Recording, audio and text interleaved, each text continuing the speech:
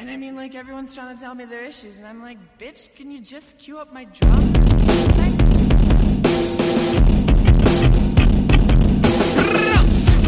Welcome to Rebel Girls Book Club. I'm Harmony. And I'm Maggie. And we're here to take an intersectional, feminist approach to books from all over the spectrum. Bestsellers, we've got you covered. That one book from English class you hated while you read, but you can't forget, we've got that too. Comic books, nonfiction, it's all right here. So grab your tea, grab your blanket, and let's get rebellious about your favorite new reads.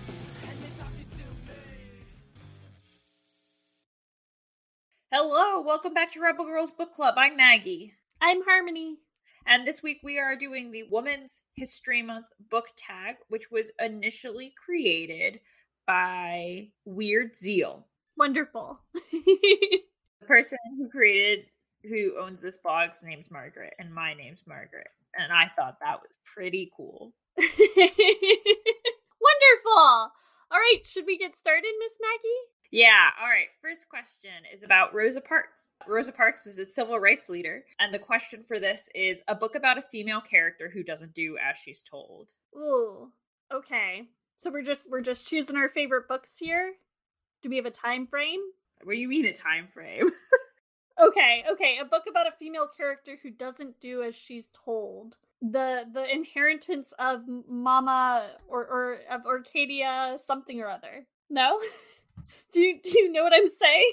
I lost you for a second there, but I'm back. I think that book's called The Inheritance of Orquídea Divina. Yes, that is it. Yes, and it's by Zoraida Cordova. Very nice. Very nice. I'm going to pick Redemptor by Jordan Ifueko. Ooh, very nice.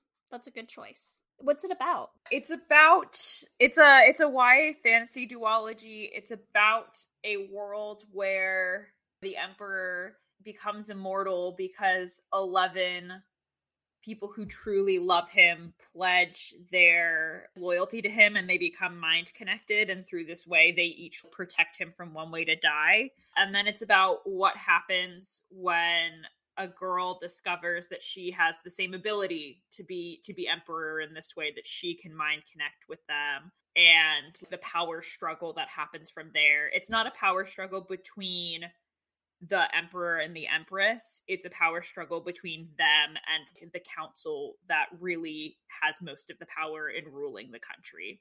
So it's really interesting and super well done and well plotted and has really great characters. That sounds amazing.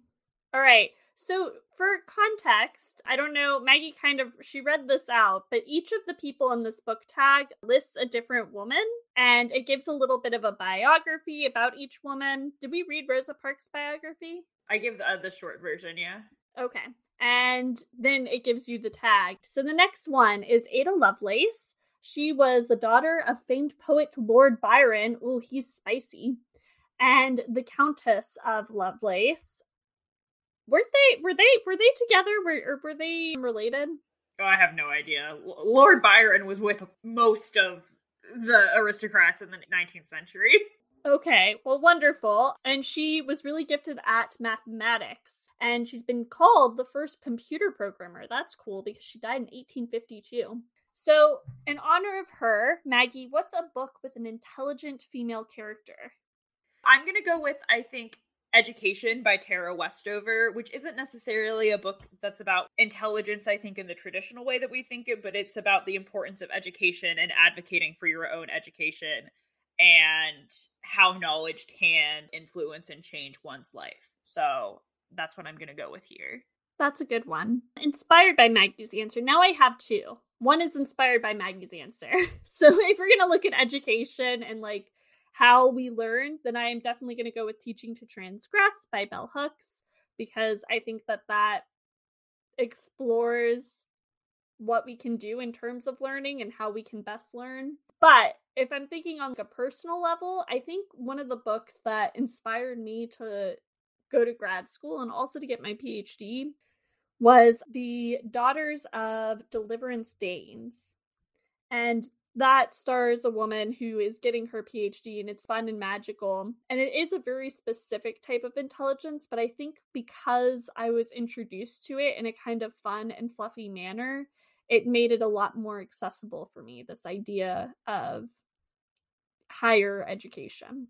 Oh, nice. That's a great answer. All right, so the next question is based around Queen Elizabeth I, who is the Queen of England between 1588. She was also known as the Virgin Queen because she never married and is the cause of a lot of problems today, many, many, many years later.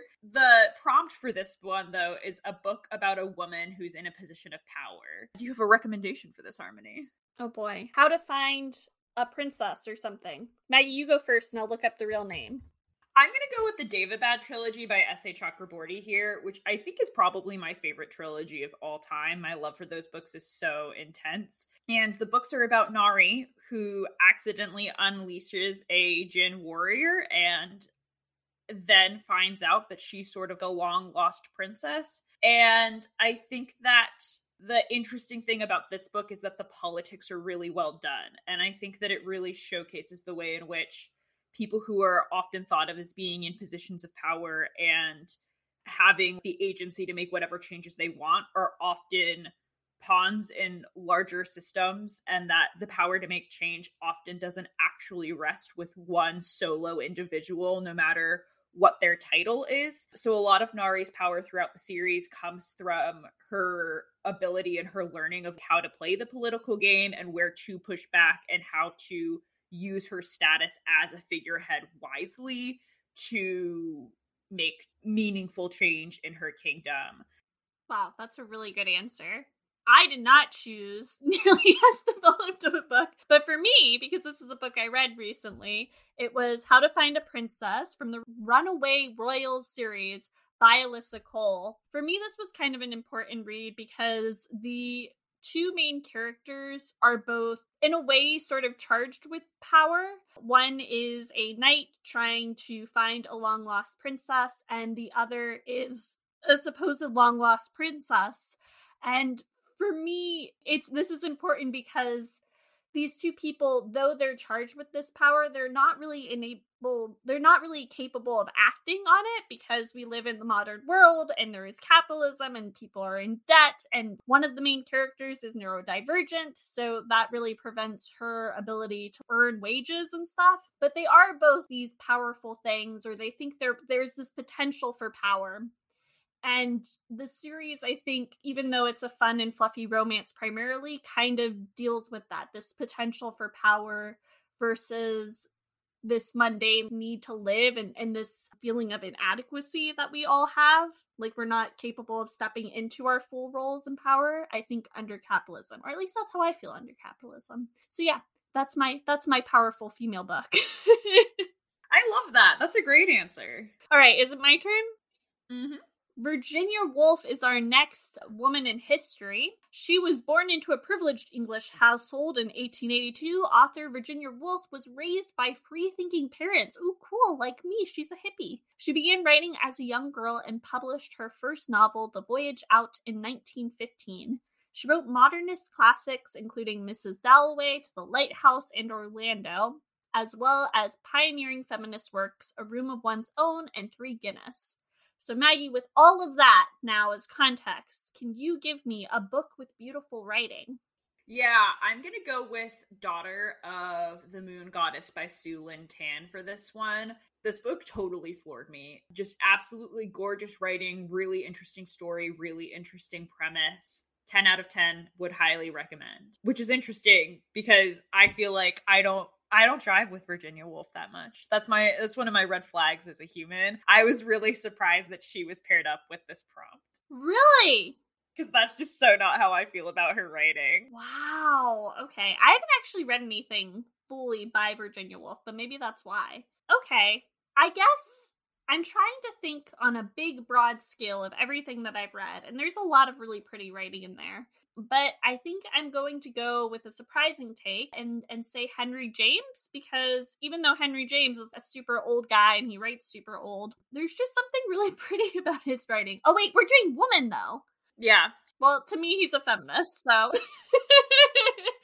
All right, let me think. Now I have to really. Oh, woman. Okay. There's just too many to choose from. I'm going to go with The Once and Future Witches. Yes. I don't remember the author's name. Alex E. Harrow.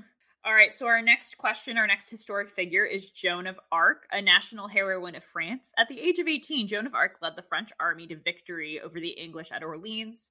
Captured a year later, Joan was burned at the stake as a heretic by the English and their French collaborators. And then she was canonized as a Roman Catholic saint more than 500 years later on May 16th, 1920. You know, I don't think that I knew that she became a saint so recently in comparison to when she lived. I didn't realize that didn't happen until the 20th century. I know very little about Catholicism, though, which, if you've been listening, you know. The prompt for this one is a book about a female warrior. I'm going to go with The Passion of Mary Magdalene, even though it's not my most traditional choice. There are a lot of female warrior books out there, but I'm choosing this one because she's also a warrior of love. You're not wrong. Fair enough. I'm going to go with the Girls of Paper and Fire series by Natasha Nyan, which is another trilogy. It's also queer, which I'm into, that follows one of the main characters is a female warrior who's essentially been sent to assassinate the Demon King. I'm going to leave it there, though, because I don't want to get too spoilery, but... Very fun. Oh, it's my turn. It's my turn to read. All right, here we go. Mae Jemison. Mae Jemison is an American astronaut and physician who, on June 4th, 1987, became the first African-American woman to be admitted into NASA's astronaut training program. On September 12th, 1992, Jemison flew into space with 6 other astronauts aboard the Endeavour on mission STS-47, becoming the first African-American woman in space. All right, with all of that being said, oh, this is going to be hard for me. Maggie, can you give us a book set in space? This was also a hard one for me because I'm really not a sci-fi reader, but I think that the perfect recommendation here is going to be Binti by Nnedi Okorafor, which was apparently also going to be Harmony's recommendation. But this is like the perfect mix between space opera and otherworldly space stuff with also a really feminist setting following a Black main character. So I feel like this is just perfect for this prompt. I don't know what else is set in space. Have I ever read anything else set in space? These are the questions. I mean, Dawn doesn't count because it's one part of a three series. I think Dawn counts. The whole first book is like set in space. Okay, then that's what we're going to do. We're going to do Dawn by Octavia Butler, which is a part of the Exogenesis series and a part of Lilith's Brood. Wow, and it's great. The first part is set in space, but just hovering above Earth. And that's the only other space book I've read, besides for Binti. Amazing. All right, so our next historic figure is Rosalind Franklin, who earned a PhD in physical chemistry from Cambridge University. She learned crystallography and X-ray diffraction, techniques that she applied to DNA fibers, and one of her photographs provided the key insights into DNA structure. And then Rosalind Franklin is probably at this point most famous for the fact that research was stolen from her, and other DNA scientists took her work to as their own when they published their research about DNA. So fuck that. But the prompt for this one is an underappreciated book. So Harmony, what do you think is an underappreciated book? Oh my goodness. Well, I feel like I've already given it a shout out, which is unfair, but my most underappreciated book has to be The Passion of Mary Magdalene because I don't understand why it wasn't discovered. And I guess I can't, Maggie gives her answer. I'll think and see if I can find one that I haven't shouted out yet. Ooh, okay. I'm gonna go with, I think, No Light to Land On by Yara Jeeb.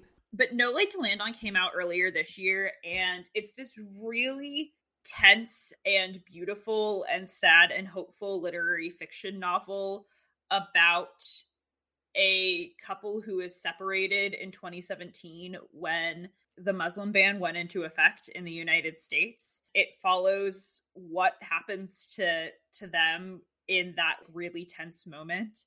And I just feel like I haven't heard anybody talk about it, but it's so beautifully written and so impactful. And I don't know, it really did a lot for me, and I haven't heard anybody else speak about it.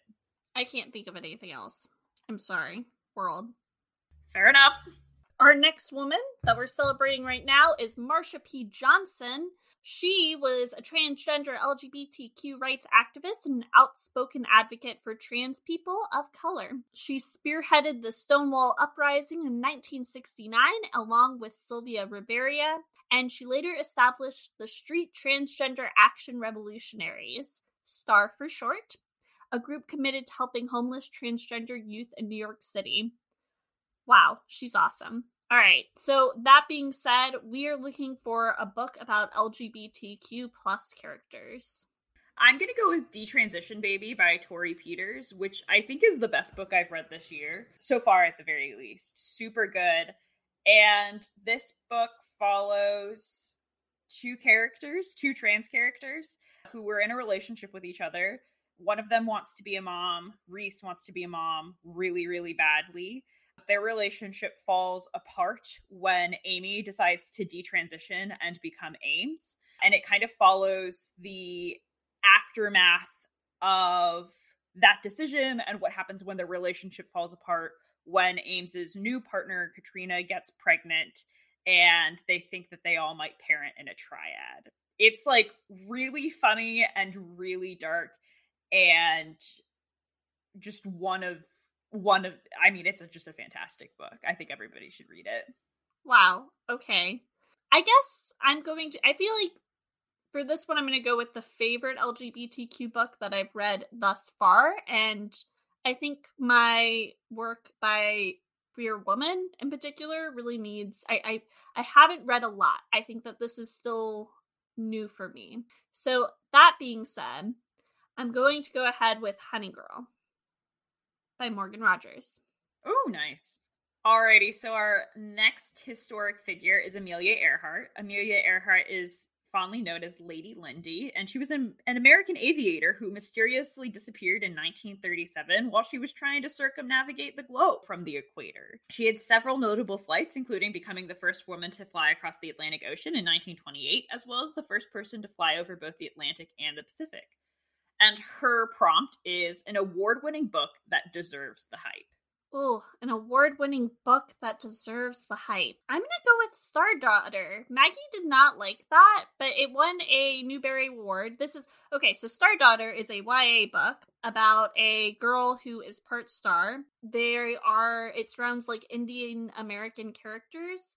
And I think that it uses some Indian mythology, maybe, in order to build its fantasy world. But it's pretty cool, and I love it. And I think I liked the main message of it. So it got a Newbery Award, I believe, for just existing. And it's a great YA pick that I think can help children through these turbulent times of what it means to be human. What about you, Maggie? I'm going to go with Jade City by Fonda Lee, which I believe won the Hugo Award. And it's just a really interesting, tightly woven, intricately plotted fantasy novel that is heavily inspired by, I would say, Eastern Asian culture at large, and is about a country called Kekon, who some citizens can use jade, is it a gem, a mineral, but like jade the stone, to have enhanced almost magical powers. And what happens when a gang from an outside country figures out a way to make a synthetic version of jade that everybody can use, and the tension kind of explodes from there. I'm not typically an urban fantasy person. I don't know why. It's just not something I jive with, but this one is really, really well done, and I really get why I got the award. All right, I guess it is my turn. Who is our next woman? I think this might be our last. It is, right? Because we just did Amelia Earhart, and now it is your choice. So Maggie, you have to choose a historical woman who you are inspired by or interested in. As long as she hasn't already been listed, go for whoever you want, and then choose a book that inspires you. Ooh, this is hard. Yeah, this is really hard. A book that inspires. Because for me now, when I'm thinking about a book that inspires me specifically, there's just so many. There's so many. But what comes to mind first would be The Once and Future Witches, because it leads to it leads to some sort of revolutionary change, right? That inspires a lot of people. It's not just our main characters. And I can't think of anything I've read recently that has that, but I'm not sure who I would match up in terms of people I'm inspired by throughout history. Are you still thinking?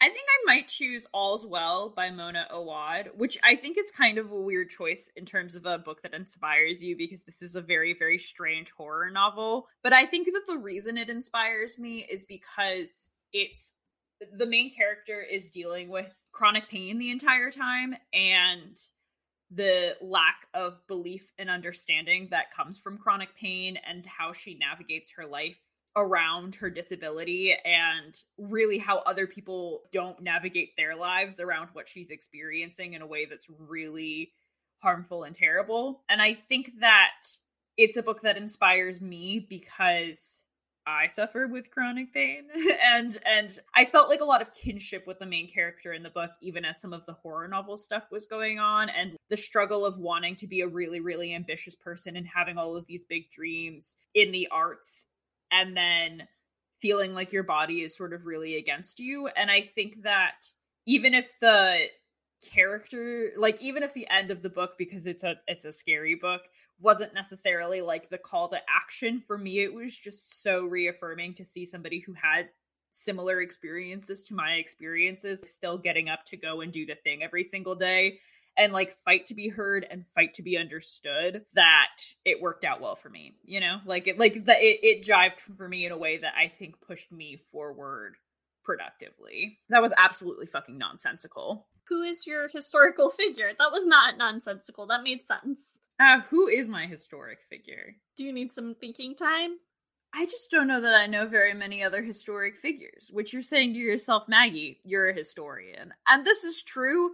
But because I deal in local history, a lot of the history I know would reveal, historic figures that are coming to mind would reveal too much about like where I work, if that makes sense. So I'm struggling to think of a different option. Fuck it. I'm going to say Harmony is a historic figure, and this one's for you, boo. What? Harmony's my historic figure. I'm taking absolutely no pushback against this choice. That makes no sense, Maggie. You chose a book about chronic pain, but I guess it does inspire you. But it's supposed to be a historic figure who inspired or interested you. And I'm also not a historic figure. I mean, I'm interested in you. I could write a whole biography about Harmony Birch at this point. Very academic. This is true, actually. I feel like that. I don't know if I could write an academic biography on a lot of my friends. I could write something about Maggie. I don't think it could be an academic biography, but I do feel like you could write something about all of your friends. Yeah, well, yeah, that's true. Okay, so I've found my historic figure. It's going to be Angela Davis. All right, and hear me out. For the Witches of New York, for me, it's inspiring because of the solidarity piece, which we've talked a little bit about on air.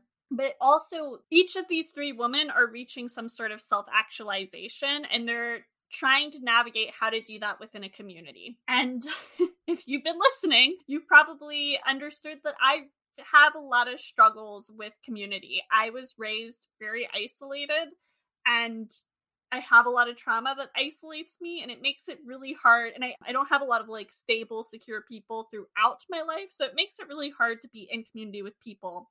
But I desperately want that because I know that that's what's good for us, right? When you can't do the thing, or you don't feel like you can do it alone, it's good to have people there with you to help you, like, carry you through all of the hard things. And I definitely have that with the people in my life. Maggie is one of the people who's a part of many of my like community life stages towards actualization, and I hope that I'm a part of hers, right? Like that's a part of community. So I think accepting that and trying to strengthen my community and build on it, though it's very personally difficult for me sometimes because my first instinct is not to fall into the arms of other people or trust or rely on other people too much. I think that is like, that book showcased for me how I need to strengthen that more and why it's important and why that can lead to some sort of actual substantial change, even if my self-actualization seems selfish at first, right? And the fact that we kind of have to be doing both. That self-actualization for me means that I have to be contributing in some aspect to some sort of social change to better the world for my community. Yeah. Good job. That makes sense. That's it. That's the end of the episode. Next week, we are reading Mexican Gothic by Sylvia Moreno Garcia, which I think is actually going to be a really interesting time because Harmony loves this book and I am neutral to positive about this book. I need to reread it. So we will talk to you all next week. Goodbye! Goodbye!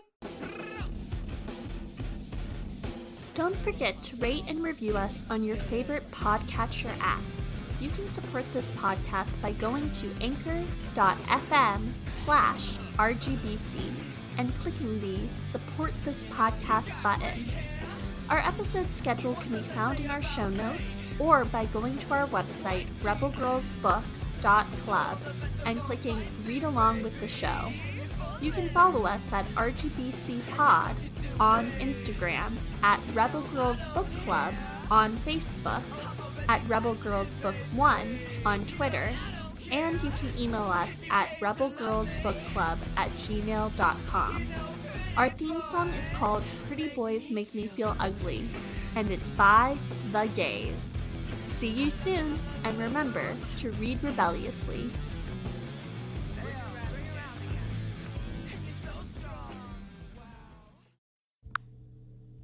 Rebel Girls Book Club is a part of the Frolic Podcast Network.